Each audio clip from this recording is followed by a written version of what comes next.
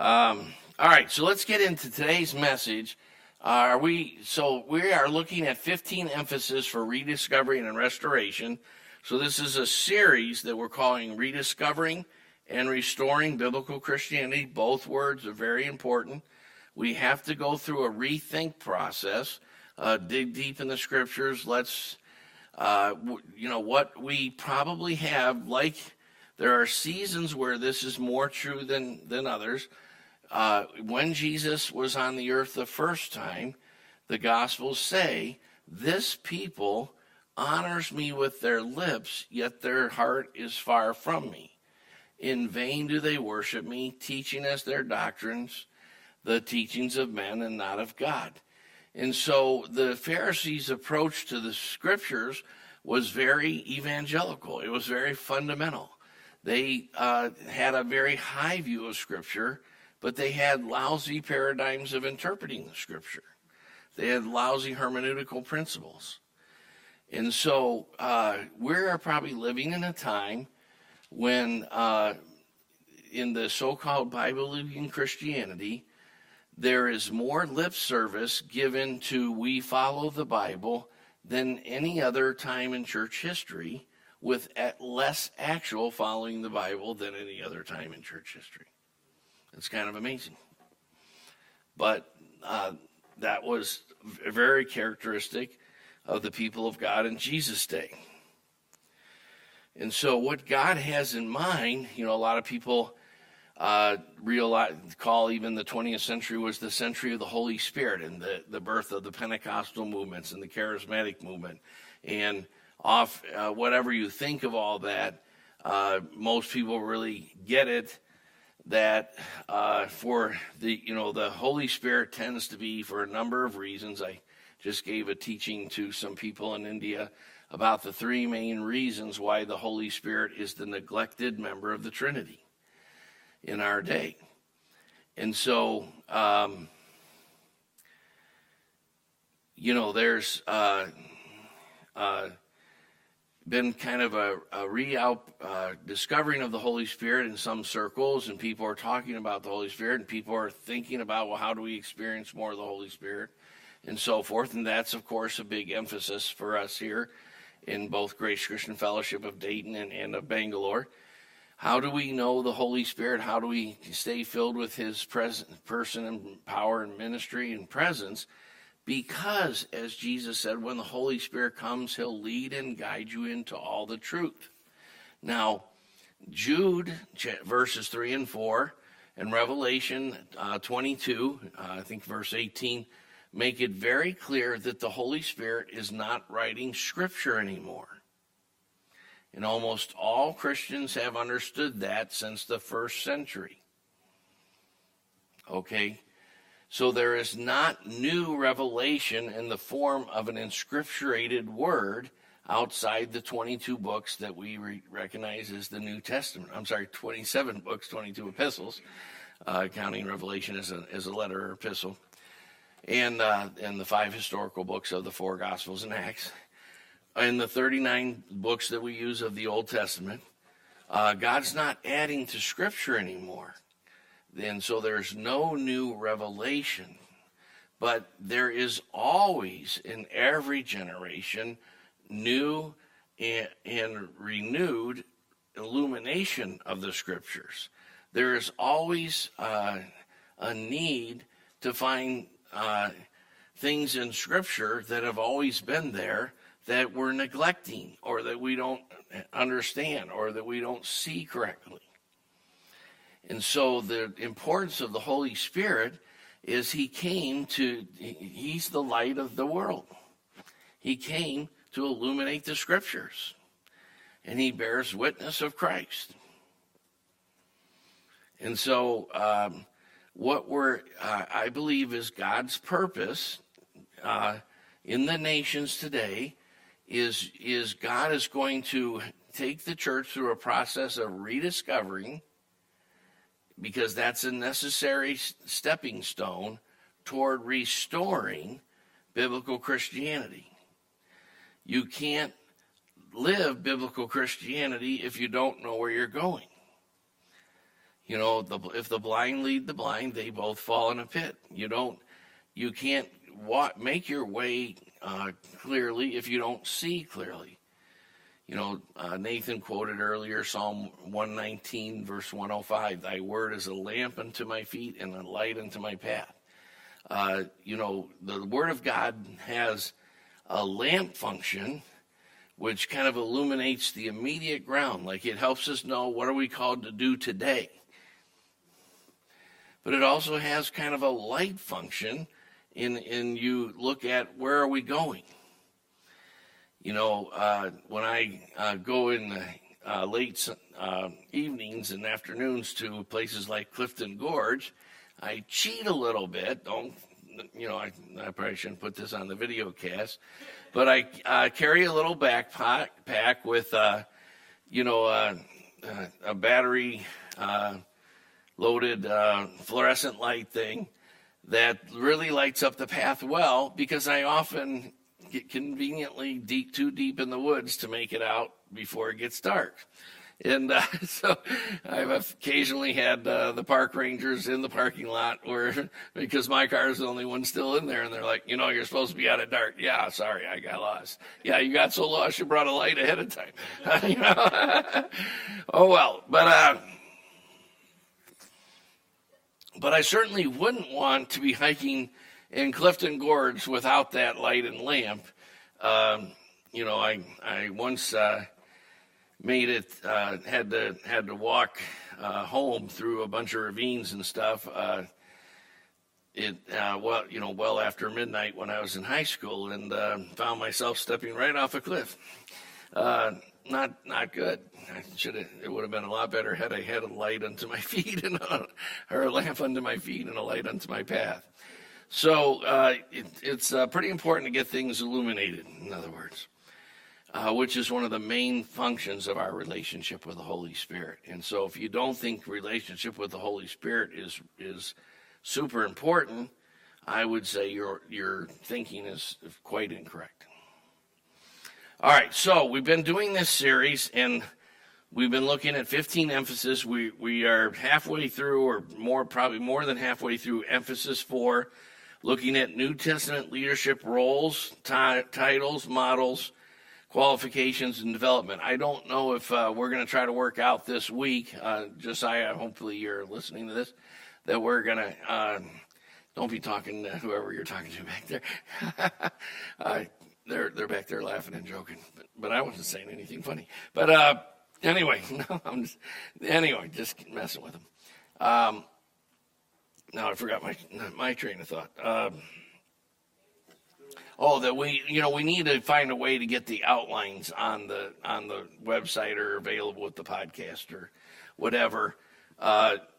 As you know, you can always make sure, by the way, at the end of today that we put on the screen while we're still video casting a couple email addresses where people, if they want the link to see the wedding or if they want the outline, you can always email request and we'll send you the outline.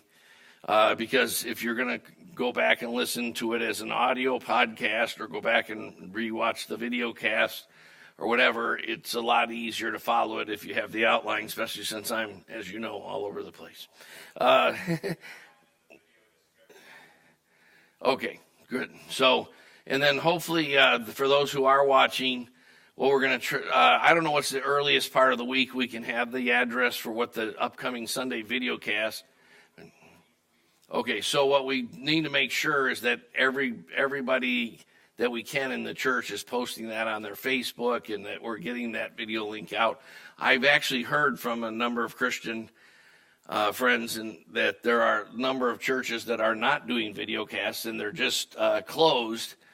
And so I actually was talking to someone who wanted to watch ours just because their church isn't even doing one right now. So, and of course ours, we're just learning how to do this. Hopefully it'll get a little better all the time. I doubt my delivery will get any better, but oh well. I'll work on it someday. All right, so if you have your outline, flip over to the second page, And because we're doing here is emphasis 4F, 4G, and 4H, which we're looking at the verse where it says in Ephesians 4 that Christ gave gifts to men, of Ephesians 4:7 and then in 8, and that in Ephesians 4:11 it tells us that those gifts were apostles, prophets, evangelists, shepherds, and teachers. Also in 1 Corinthians 12:27 and 28, he lists apostles, prophets, teachers, helps, administrations. And a lot of people call this the fivefold ministry. And just in case you, I think we think quite incorrectly about ministry today. So let me clarify something there. You always hear people go, "Oh, well, I got a call to ministry when I was 16 or whatever," and we kind of relate to it in sort of a selfish, puffed up way. But I always say, if you got a call to ministry, you probably should have avoided that call. Like, what are you, nuts? That's so, if you go back and think more, unfortunately in America, I think that there was such a desire to throw off the British in the period of 1775 to 1781, that in our early constitutional days, we called a lot of our key offices the Secretary of the Treasury or the Secretary of War or the Secretary of State. But almost all other English-speaking countries, Canada, India, Kenya, etc., Australia, New Zealand, they call it the minister of this or that. And that is so helpful to think of ministry in what it really should be. When we think of the ministry, for instance, of the Holy Spirit in our day, we become so man-centered that we think of, what does the Holy Spirit do for me? And so if we think about the ministry of Christ, we think, oh, what's in it for me? But a minister represents the country that sent him. So the ministry of the Holy Spirit begins with, what does the Father and Son send him to do? When we read the Nicene Creed, we talk about the Holy Spirit who proceeds from the Father and the Son. Jesus spends all of John 13, 14, 15, and 16, which is John's account of the Last Supper, telling us he's about to go to be with the Father, and he's going to prepare a place for us, which we've misinterpreted in modern times as heaven, but it has nothing to do with heaven. He's preparing a place for us in his body, in his family, in his household, to do the things you do in a household. Everybody has jobs in the household, and everybody contributes to the economy of the household. That's why if you love your kids, you teach them how to empty the waste baskets when they're little, and you teach them how to clean their room, even though it's a lot quicker to do the dishes yourself than to teach them how to do the dishes. But I can remember, like, I was brought up by wonderful Christian parents. And so by kindergarten, I did the dishes every other week with my oldest brother, David. And then the opposite weeks, my sister and my other brother took their turn. But, when I was 4, I could do the dishes. Of course, I only did the drying part. My older brother did the washing part. But I could at least dry the dishes and put them away, because I was 4. You should be able to do that by the time you're 4. And it wasn't a matter of like, what's in it for me. I belonged to the household, so I was called to the ministry of drying the dishes and putting them away and taking out the trash. And I've never belonged to a church that my first job in the church wasn't that I was asked to take out the trash. I envy Sam because he takes out the trash more than I do nowadays. But that's a great place to start. Like, here, you can learn to take out the trash, and that's a great ministry. So, because I know enough about humanity to know we can really create a lot of trash, so we're pretty good at it, and so we always need someone to take out the trash almost daily. All right, so when we're talking about these ministry functions, what we're talking about is that Christ has an ongoing thing that he's doing for the Father, And he does it through the Holy Spirit, through the gifts that Christ gives to the world, his apostles, prophets, evangelists, shepherds, teachers, helps, and administrators. And so the ministry is what we're called to do on behalf of the country that sent us. In colonial America, every one of the 13 colonies had a governor. And the governor was sent by the King of England and the Parliament. And the governor's job was to make sure that Virginia or New Hampshire or Maryland was drinking tea, was having British culture. And if you go to any country that was formerly British, they drink tea because they adopted British culture, and the governor made sure that happened. And really, that's who the Holy Spirit is. The Holy Spirit is bringing the culture of the kingdom of heaven into the church, and through the church to the nations. Okay, so picking it up there, we've covered, we've covered so far helps and administrations. Today I want to talk a little bit about teachers. The word teachers in the Greek is didaskalos. Its same root is didactic. And it means an instructor, a doctor, a master, or a teacher.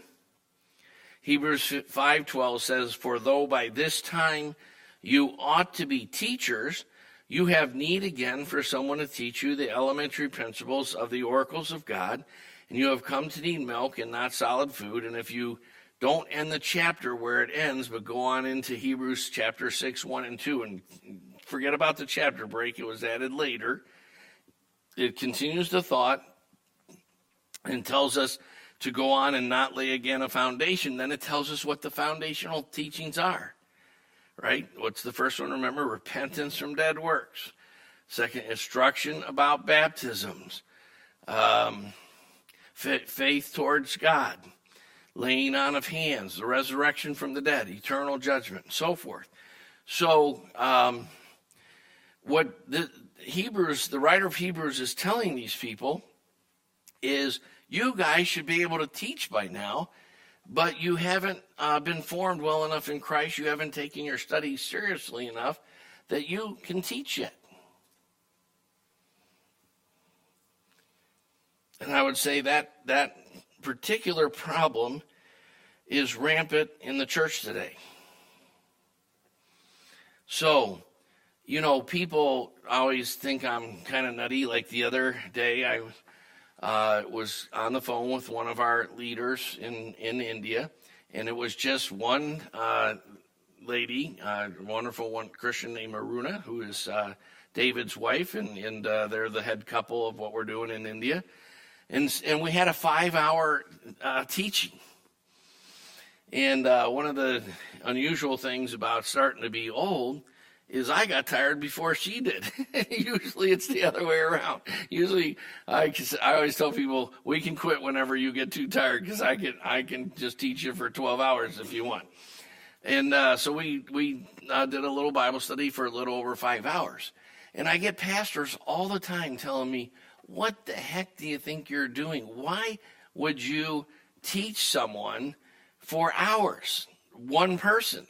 Like, get a format to teach 3,000 people. But you know what? I can't personalize it as much for 3,000 people, and I can't be as effective. And what I remember when Sindhu first came from Hyderabad, and we would have our Bible studies every Thursday at Wright State for 3 or 4 hours. And I would remember, what's so important is that if I say it this way and it doesn't connect, then I'll try saying it a different way. And then I'll try saying it a different way, and I have ways of asking questions to find out if we've connected, right? And if you look in the scriptures, Jesus, of course, he did teach the 5,000 and the 4,000, and of course they give it and all that. And that's actually probably just the number of men who were in the gathering, so there were probably 15 to 20,000. There's a place for that, but look at how many times, like in John 5 in the pool of Bethsaida, there were lots of people around that pool waiting to get in. And Jesus came and healed and encouraged and taught one guy. And then he left.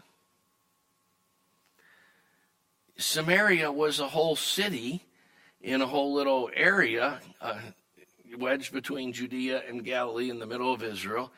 And Jesus spends John chapter 4 with the woman at the well. One person. And he's breaking every social convention, because the Jews and the Samaritans hated each other so much that the Jews would actually, when they were from the northern part, like Jesus was, of Galilee, where the cities like Nazareth and Capernaum were, they would actually cross over to the east side of the Jordan and go south on the east side of the river, then cross again, and when they got to Judea, to go over to Jerusalem, so that they wouldn't have to pass through Samaria, because they hated the Samaritans that much.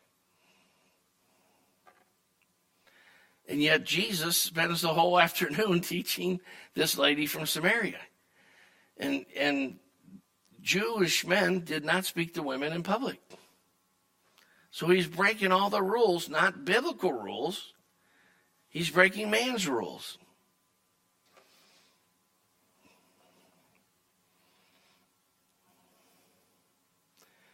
But read the Gospels through and keep your eye on that point. How many times Jesus invested in, just Nicodemus? Jesus didn't say, Nicodemus, you've come to me to ask questions by night because you're afraid of what everyone else thinks about you, you chicken. And that's what I would have said, but Jesus is a lot more gracious than I am. So, he says, doesn't say you chicken. And he doesn't say, go get the rest of the Sanhedrin and I'll answer your questions when there's 70. We don't have enough people to spend time on this.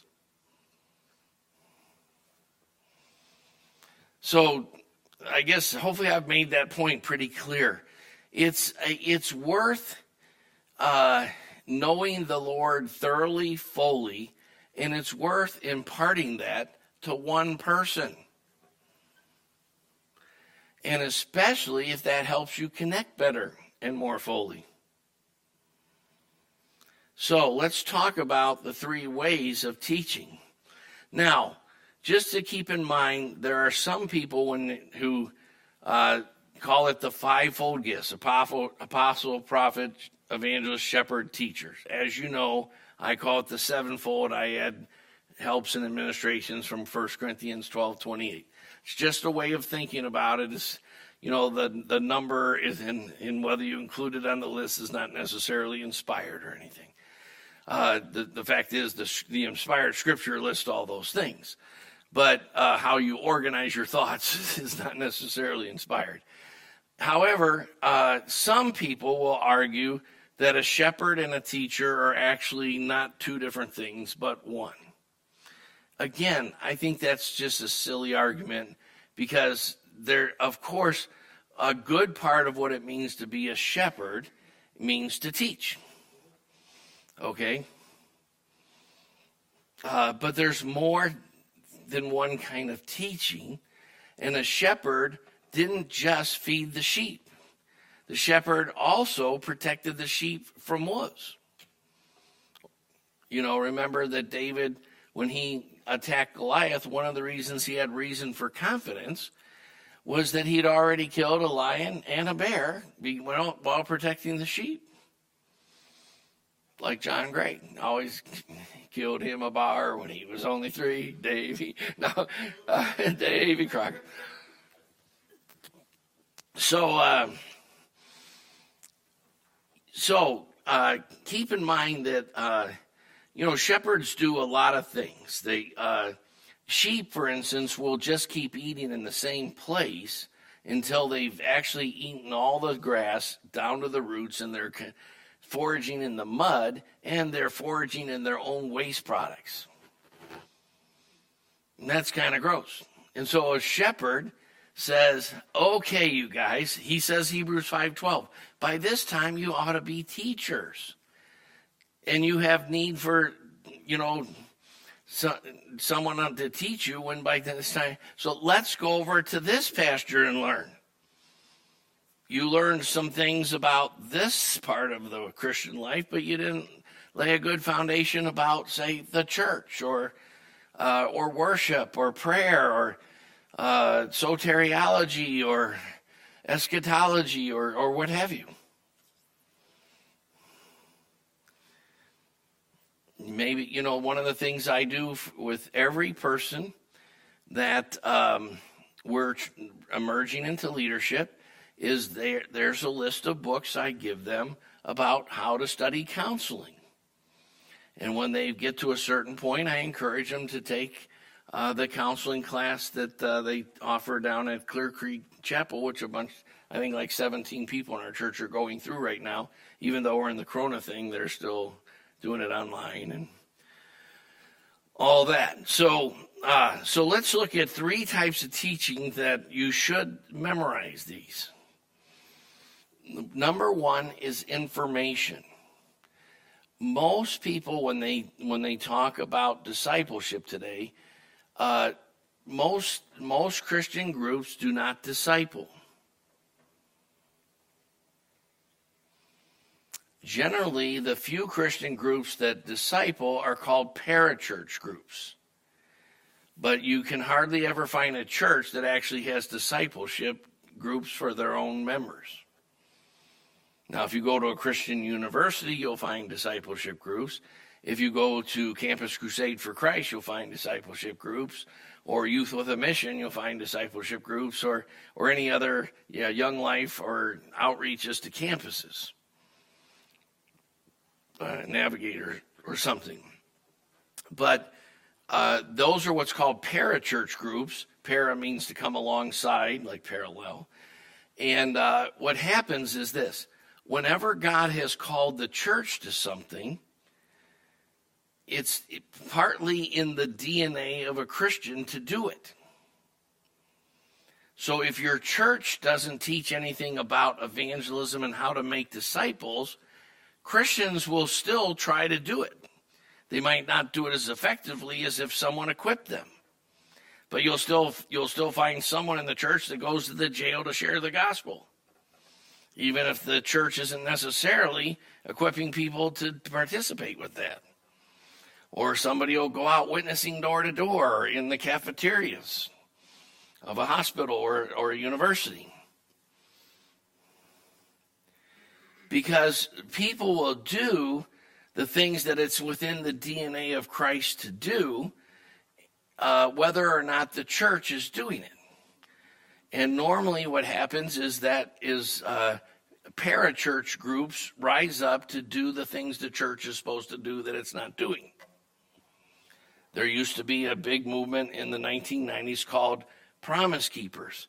And Promise Keepers was a men's movement that was so popular it would fill stadiums with great worship and then famous men who were like coaches and sports stars would come out and they would say, be faithful to your wife, don't cheat on her. Oh, pay your tithes, quit cheating on your tithes. Oh, read your Bible. Oh, follow Christ. And it became very popular because men were hearing basic biblical things that they weren't hearing in the church. And Christians will find places that are telling them the things the scriptures teach. If the church isn't doing it, they'll find a side group that is telling them. Now, don't fault the side group. It's not the parachurch's problem that no one's going to the jail, but rather let's restore the church so the church is going to the jail, because the Bible has lots of exhortations not to forget the prisoners. And if no one's taking care of widows and so forth, and there's no one who has a nursing home ministry, and then go to the elders of the church and go, can myself and Bobby and Susie, we've been praying, and we're going to start a nursing home ministry. Oh, great! That the church should be equipping you to do that. Never forget, I was asked by my pastor to do the message because he had a nursing home ministry when I was a young Christian, and I was asking my Christian roommate, I'm going to this particular nursing. I knew some about the nursing home and that nursing home, and I knew there was pretty much no one under 80 that lived there, and I was, like 18 or something, and so I'm thinking, they probably need to teach me. I don't know if what am I? So I asked him, what am I going to teach them? And he said, tell them how God used Abraham to start a new move of God when he was 100. So I did. I spoke about Abraham and how he didn't see the things that he was longing for until he was 100. So anyway, the first kind of teaching is called information. Unfortunately, most discipling that happens today is only information. But if you see that doesn't mean information is not important. So Colossians 1:28 says this, we proclaim him, he's speaking about Christ, admonishing every man and teaching every man, not just some people, with all wisdom, not just some wisdom, so that we may present every man complete in Christ. Now, the ESV, that's the New American Standard, complete. The Greek word means basically integer or whole number. So the English Standard Version, the New English Translation, and the Revised Standard translate that Greek word mature. The New King James and the King James and the Old Geneva translate it as perfect. And in Matthew 5:48, Jesus says, be ye perfect. He's saying that what he means is be complete, be mature. Don't just have a few areas where your foundations are thorough and equipped and solid. Be more complete in your understanding of Scripture and God and church history and theology and apologetics and so forth. Be complete. And so one of the goals of teaching one another, because the Bible tells us to teach one another with songs and hymns and spiritual songs, is to make sure that we're complete. And one of the things that I always encourage people is know who's more complete than others in the church. For instance, there are certain brothers and sisters who know about personal financial management.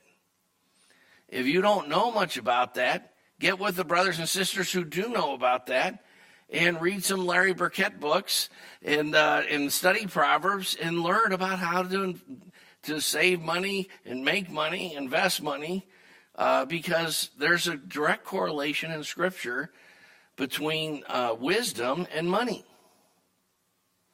And it's very clear in Scripture that if you handle money wisely, God will actually give you more insight into Scripture. If you don't handle money with integrity, you will actually be blind to spiritual things. I don't often look at like who's tithing in the churches I pastor and so forth, and who's not tithing. But occasionally when I do, I'm always a little shocked and a little scared, because you always find a few people who aren't really tithing a true tithe, and I worry for them. Because it's like, oh my goodness, don't they understand there's a correlation between that and being blind? And what you don't see spiritually can really hurt you. But it happens all the time. And unfortunately, if you study what's out there, like what evangelicals in general are teaching about money, they mostly teach about tithes and offerings. But there's a lot more to do with the full counsel of God about money. First of all, money is related to work. And so have you studied about work ethic, about vocational things? Have you zeroed in on the vocational calling God has for you? Are you working toward a better vocational calling? Are you getting the education that you need to have a better vocation? That might mean certifications. That might mean becoming a welder or an architect or a programmer or whatever. But has God showed you where you're to put your efforts in vocationally? That's a lot. That's not, just tithing. Work ethic. Like, are you like getting paid an hourly wage and you don't work very quickly or efficiently, and you're stealing from your employer? And believe me, stealing will hurt you.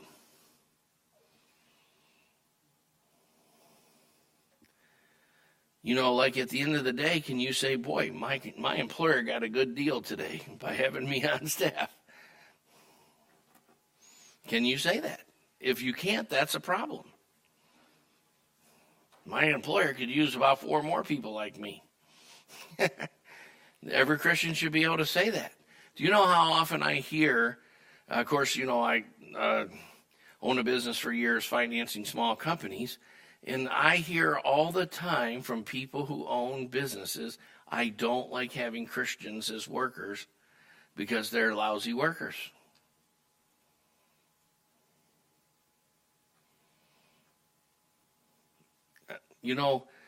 If you're flipping burgers at Burger King and God opens up a door to share the gospel, make an appointment to share with him after work.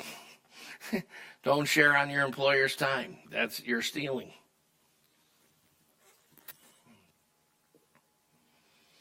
So, information is what we're talking about here. 2 Peter 3:15 through 16. Peter, talking about the Apostle Paul, says, just as also our beloved brother Paul, according to the wisdom given him, wrote to you, as also in all his letters, speaking in them of things in which some things are hard to understand, amen, which the untaught and unstable distort, as they do the rest of the scriptures to their own destruction. Now, unfortunately, in those parachurch groups that do disciple, mostly it's thought of is, let me get them through these 3 books we use, or some particular course of information. Now, that is not unimportant. It's very important. That's why we have what we call a foundational book list, which we're going to revise by one or so books this week and republish again. We have what we call foundational articles. We have a list called books, 30-some books on 6 other important topics. We have a book list just about apologetics. And we have a book list just about economics. And, if a person wants to become a leader in our church, we need more leaders. We always direct them to read an introductory book or 2 on the 3 major schools of thought in Christian counseling.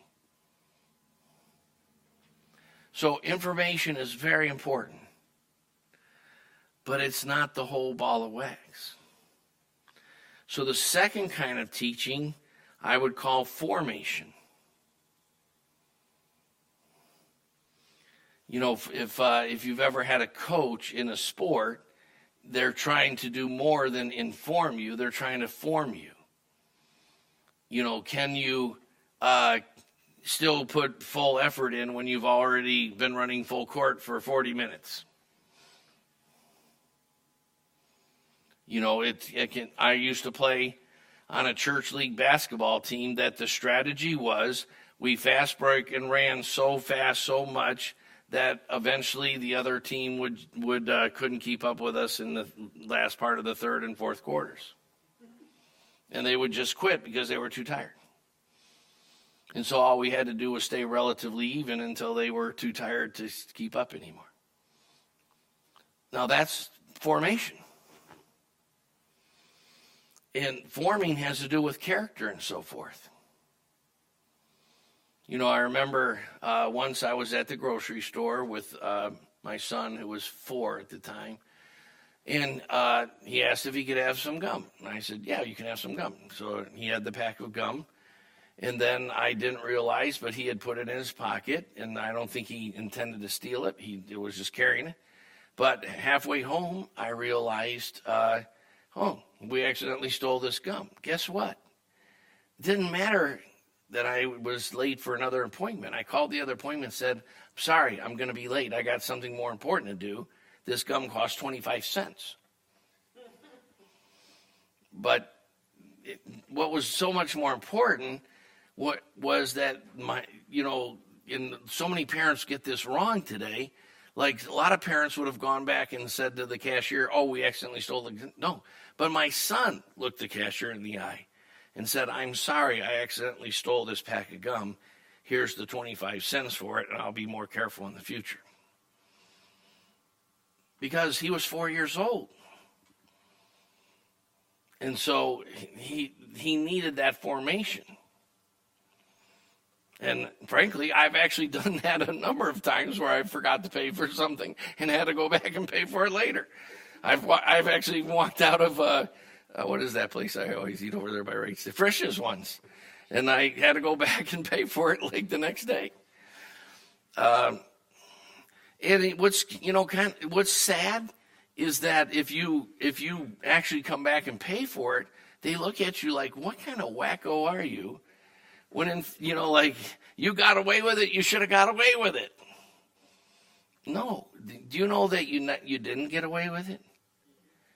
Do you know what that would do to your character if you didn't go back? One of my funny memories in college is we had a take-home geography test once, and the teacher said the only rule, you can use any of the books in the library, look it up. Of course, we didn't have online or anything yet back then, but you're not supposed to consult your other fellow students. And there was one question that I was having trouble finding the answer to, and so I consulted another student in the class, and so I got 100 on the test. But by the grace of God, my conscience pinged me later. And so I went to the professor's office with my test and told him, sir, I cheated. I asked another student the answer to this question. I should have gotten, 99 instead of 100. And he was a guy who liked to tease me anyway. We had a pretty good, and he's like, Weiss, just get out of here. What is wrong with you? But you know what? But I needed to do that because I shouldn't have asked the other person for the question. That was cheating according to the rules he'd set. That's formation. And that's, believe me, every day, things like how hard you work at work, how much you stay focused. Your character is being formed every day. And guess what? It's the most precious thing you own. Let me repeat that. I like stuff. I have I think around 4,000 classical CDs. I have a piano that I just keep because it was my mother's piano and it's a family memory. I spend way too much money on clothes and stuff like that. I like stuff, but the most important thing you have is your character. And every day it's improving or it's declining. And, Nathan shared this morning at 9:30 about walking in the light. Every day, walking in the light or not affects your character.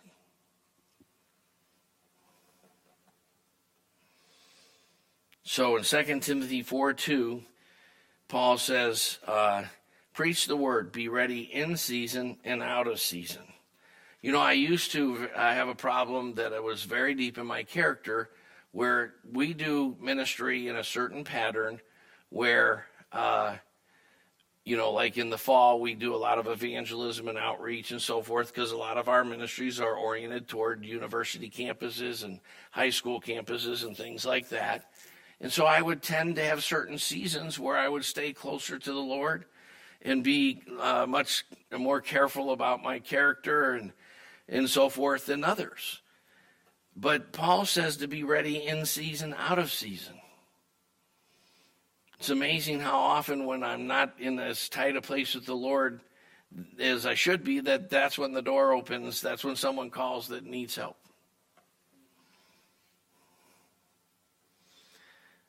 Be ready. Reprove, rebuke, exhort with grace, patience, and long suffering.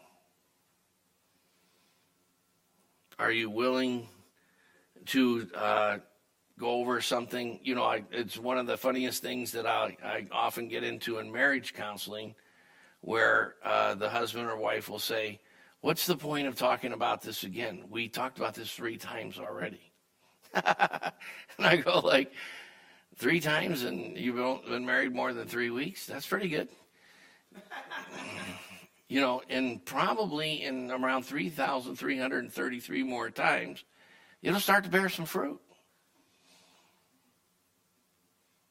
You know, it's amazing to me the people, but you hear that all the time. I'm giving up on, you know, my husband because he already said he was sorry, but he didn't bring forth fruit in keeping with his repentance. You know, part of the point of when Jesus says to forgive your brother 7 times 70, 7 is the number of completion or perfection, and 70, anything that's times 10, is kind of like for emphasis. And so what he's saying is, he's not saying 490. A lot of people get smart and go, oh, 7 times 70, that's 490. You know, like, and I'm already on 477. I can't wait till he wears that, uses up those last 13 times so I can stop forgiving him. That's sort of missing the point of what Jesus is saying. He's saying let your forgiveness be perfect, complete, where it's impossible to wear out your forgiveness. You know, I used to say, like, if you're still counting at 490, you sort of missed the point.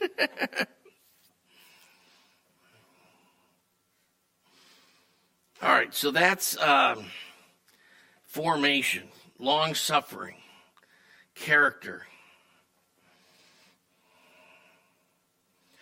The third type of teaching is what is impartation.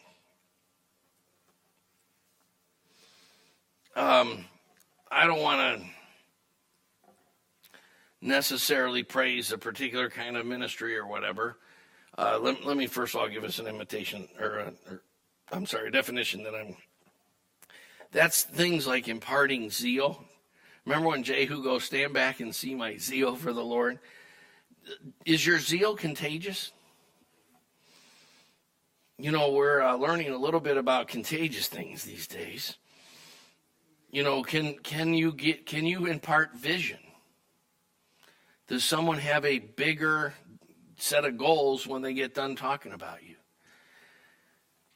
I've had a few compliments in my life that I've really valued. One of them was a particular brother that some of you have heard me talk about, Naaman Noir. And he used to say, if you don't have a vision for your life, when you get done talking to Brother Craig, he's going to lay one on you. You know, like, I am always trying to empower you with a bigger vision. That's a goal I have in every conversation. How can I get this guy to think bigger about what he or she can become and is becoming?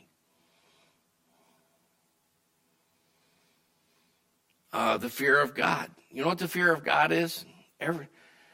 You know, in our sin nature, all of us have thought processes that tell us I can get away with this. It's not going to cost me that much. That's how I got to be this big, thinking that about French fries and ice cream. I can eat as much ice cream as John Gray does with no penalties. And I can't. I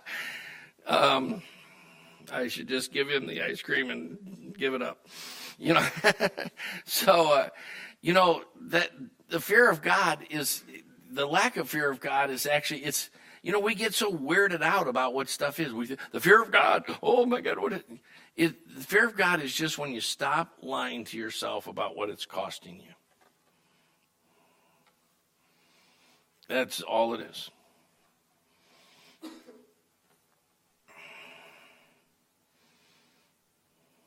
For every action, there's an equal and opposite reaction. That's called the fear of God. Also, I think it's the second law of thermodynamics or something. Second law of probably motion or something like that. Not Copernicus. Who's the guy with the laws of motion? Newton, yeah. Fig Newton. Sir Isaac. Sir Isaac wrote some pretty good Bible commentaries, by the way, even though he was a heretic. He was not a Trinitarian, but a lot of people still think his Bible commentaries were very good. He didn't publish them in his lifetime because he was actually a heretic. He published them posthumously, as they say. Reprove, rebuke, exhort with great patience and instruction. Impartation. Matthew 10:25, it's enough for a disciple to become like his teacher.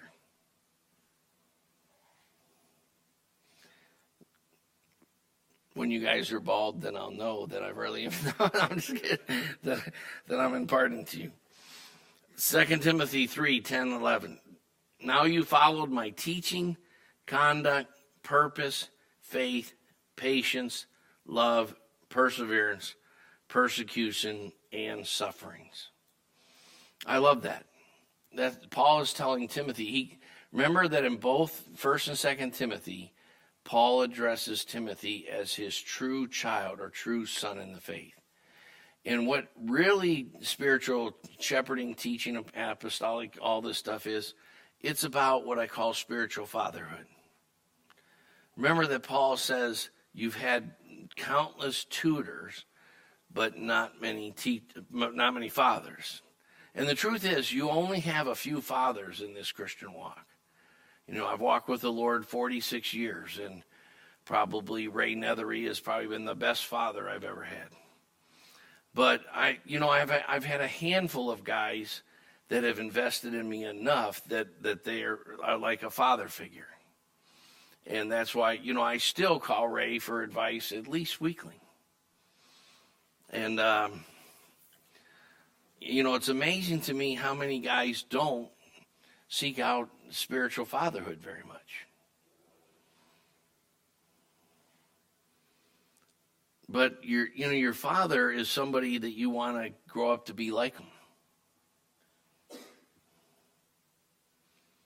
Now, you also have a thing called peers. And most relationships have various degrees of different things. And sometimes even people like, I would say I've mostly been John Gray's mentor, teacher, father. But I think it was yesterday we were having a talk about some ways he's really helped me grow over the last, 6, 7, 8 years. A lot. And so, relationships have all kind of dynamics like that. But whatever you have going on with God came through relationships. And so that a teacher is more than information. Don't forget formation and impartation. One example of impartation, there was a particular brother who I won't name, but he was really good at getting information. As soon as he became a Christian, I was having a weekly Bible study with him. We had different Bible study options in those days, and we published a calendar. He went after the 6-chapter a day, most aggressive plan, and he read like every book that we threw that direction, so to speak. But after a few years, he hit a kind of a quagmire, like a stopping point. He got stuck, and everybody gets stuck at times. And where he was stuck was he frankly needed more zeal for the Lord to overcome some deep-seated lazy habits and so forth. And now, I'm not one to necessarily be like, praise this guy and that guy, and especially usually with the people that are popular out there. But I actually told this guy, you know what I think you should do? On the way to work, you have a long drive to work and you have a long drive back. Listen to John Piper audios. And I said, because he's very passionate about the Lord, and his strongest point isn't necessarily, I don't think he necessarily has the greatest theology about ecclesiology, and certainly not about eschatology and so forth. What he has is a lot of passion for God. And it's kind of contagious passion for God. And I hope you get it. I hope you get sick with what he's got. The guys in the fellowship hall going, what's wrong with you? I've been listening to Greg Weiss videos. I caught what he's got.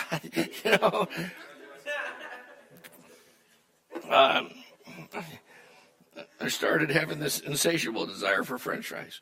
But, when Paul says to Timothy, you followed my teaching, that's information. Conduct, that's formation. Purpose, that's impartation. So that's 2 Timothy 3:10 and 11. But look at those three words. First, he says, you followed my teaching. That's information. My conduct, that's character, that's formation. And my, what's the next one? My purpose.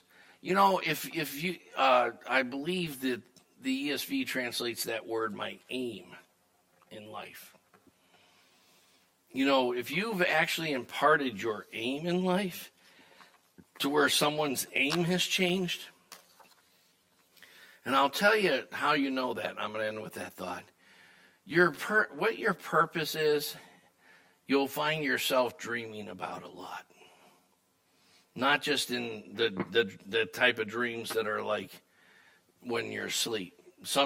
Often it'll be that. I still occasionally have dreams that I'm playing basketball and I can actually play. And I'm actually not bad in my dreams. But too bad then I wake up and realize it was just a dream. Oh, well. But, you daydream about it. You actually kind of fantasize sometimes about it.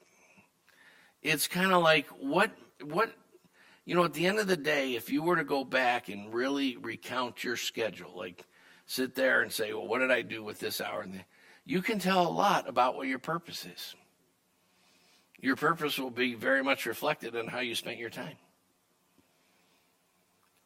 And if you actually made sacrifices, like, I've known people who kneel down at night while they're studying because the pain in their knee will help them stay awake to study more.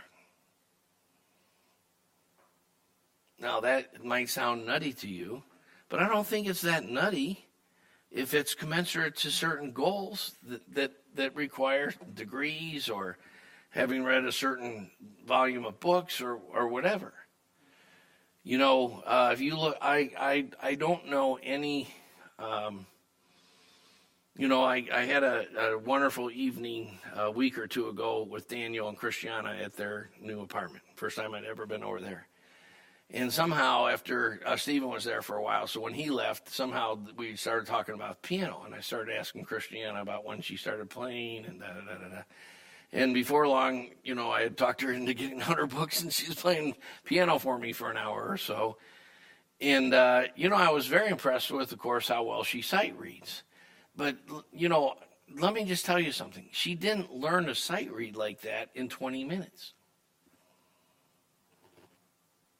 She learned to sight read like that in thousands of 20 minutes.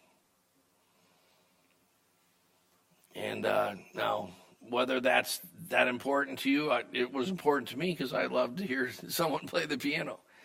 And so I found myself wishing I was rich so I could buy her an even nicer piano than she already has. I mean, she has a nice piano. But I was like, if I was rich, I'd buy her a better piano. So selfishly, so I could listen to her play. So that all that has to do with formation. And so we'll end there. All we talked about today was the thing of teaching. And a teacher has three kinds of teaching: information, formation, and impartation. And we are living in a day and age when all three of those are super lacking in the church. We are not taking information far enough in our biblical studies and theology. Very few Christians are. And we're certainly not putting enough emphasis on formation or on impartation. Amen.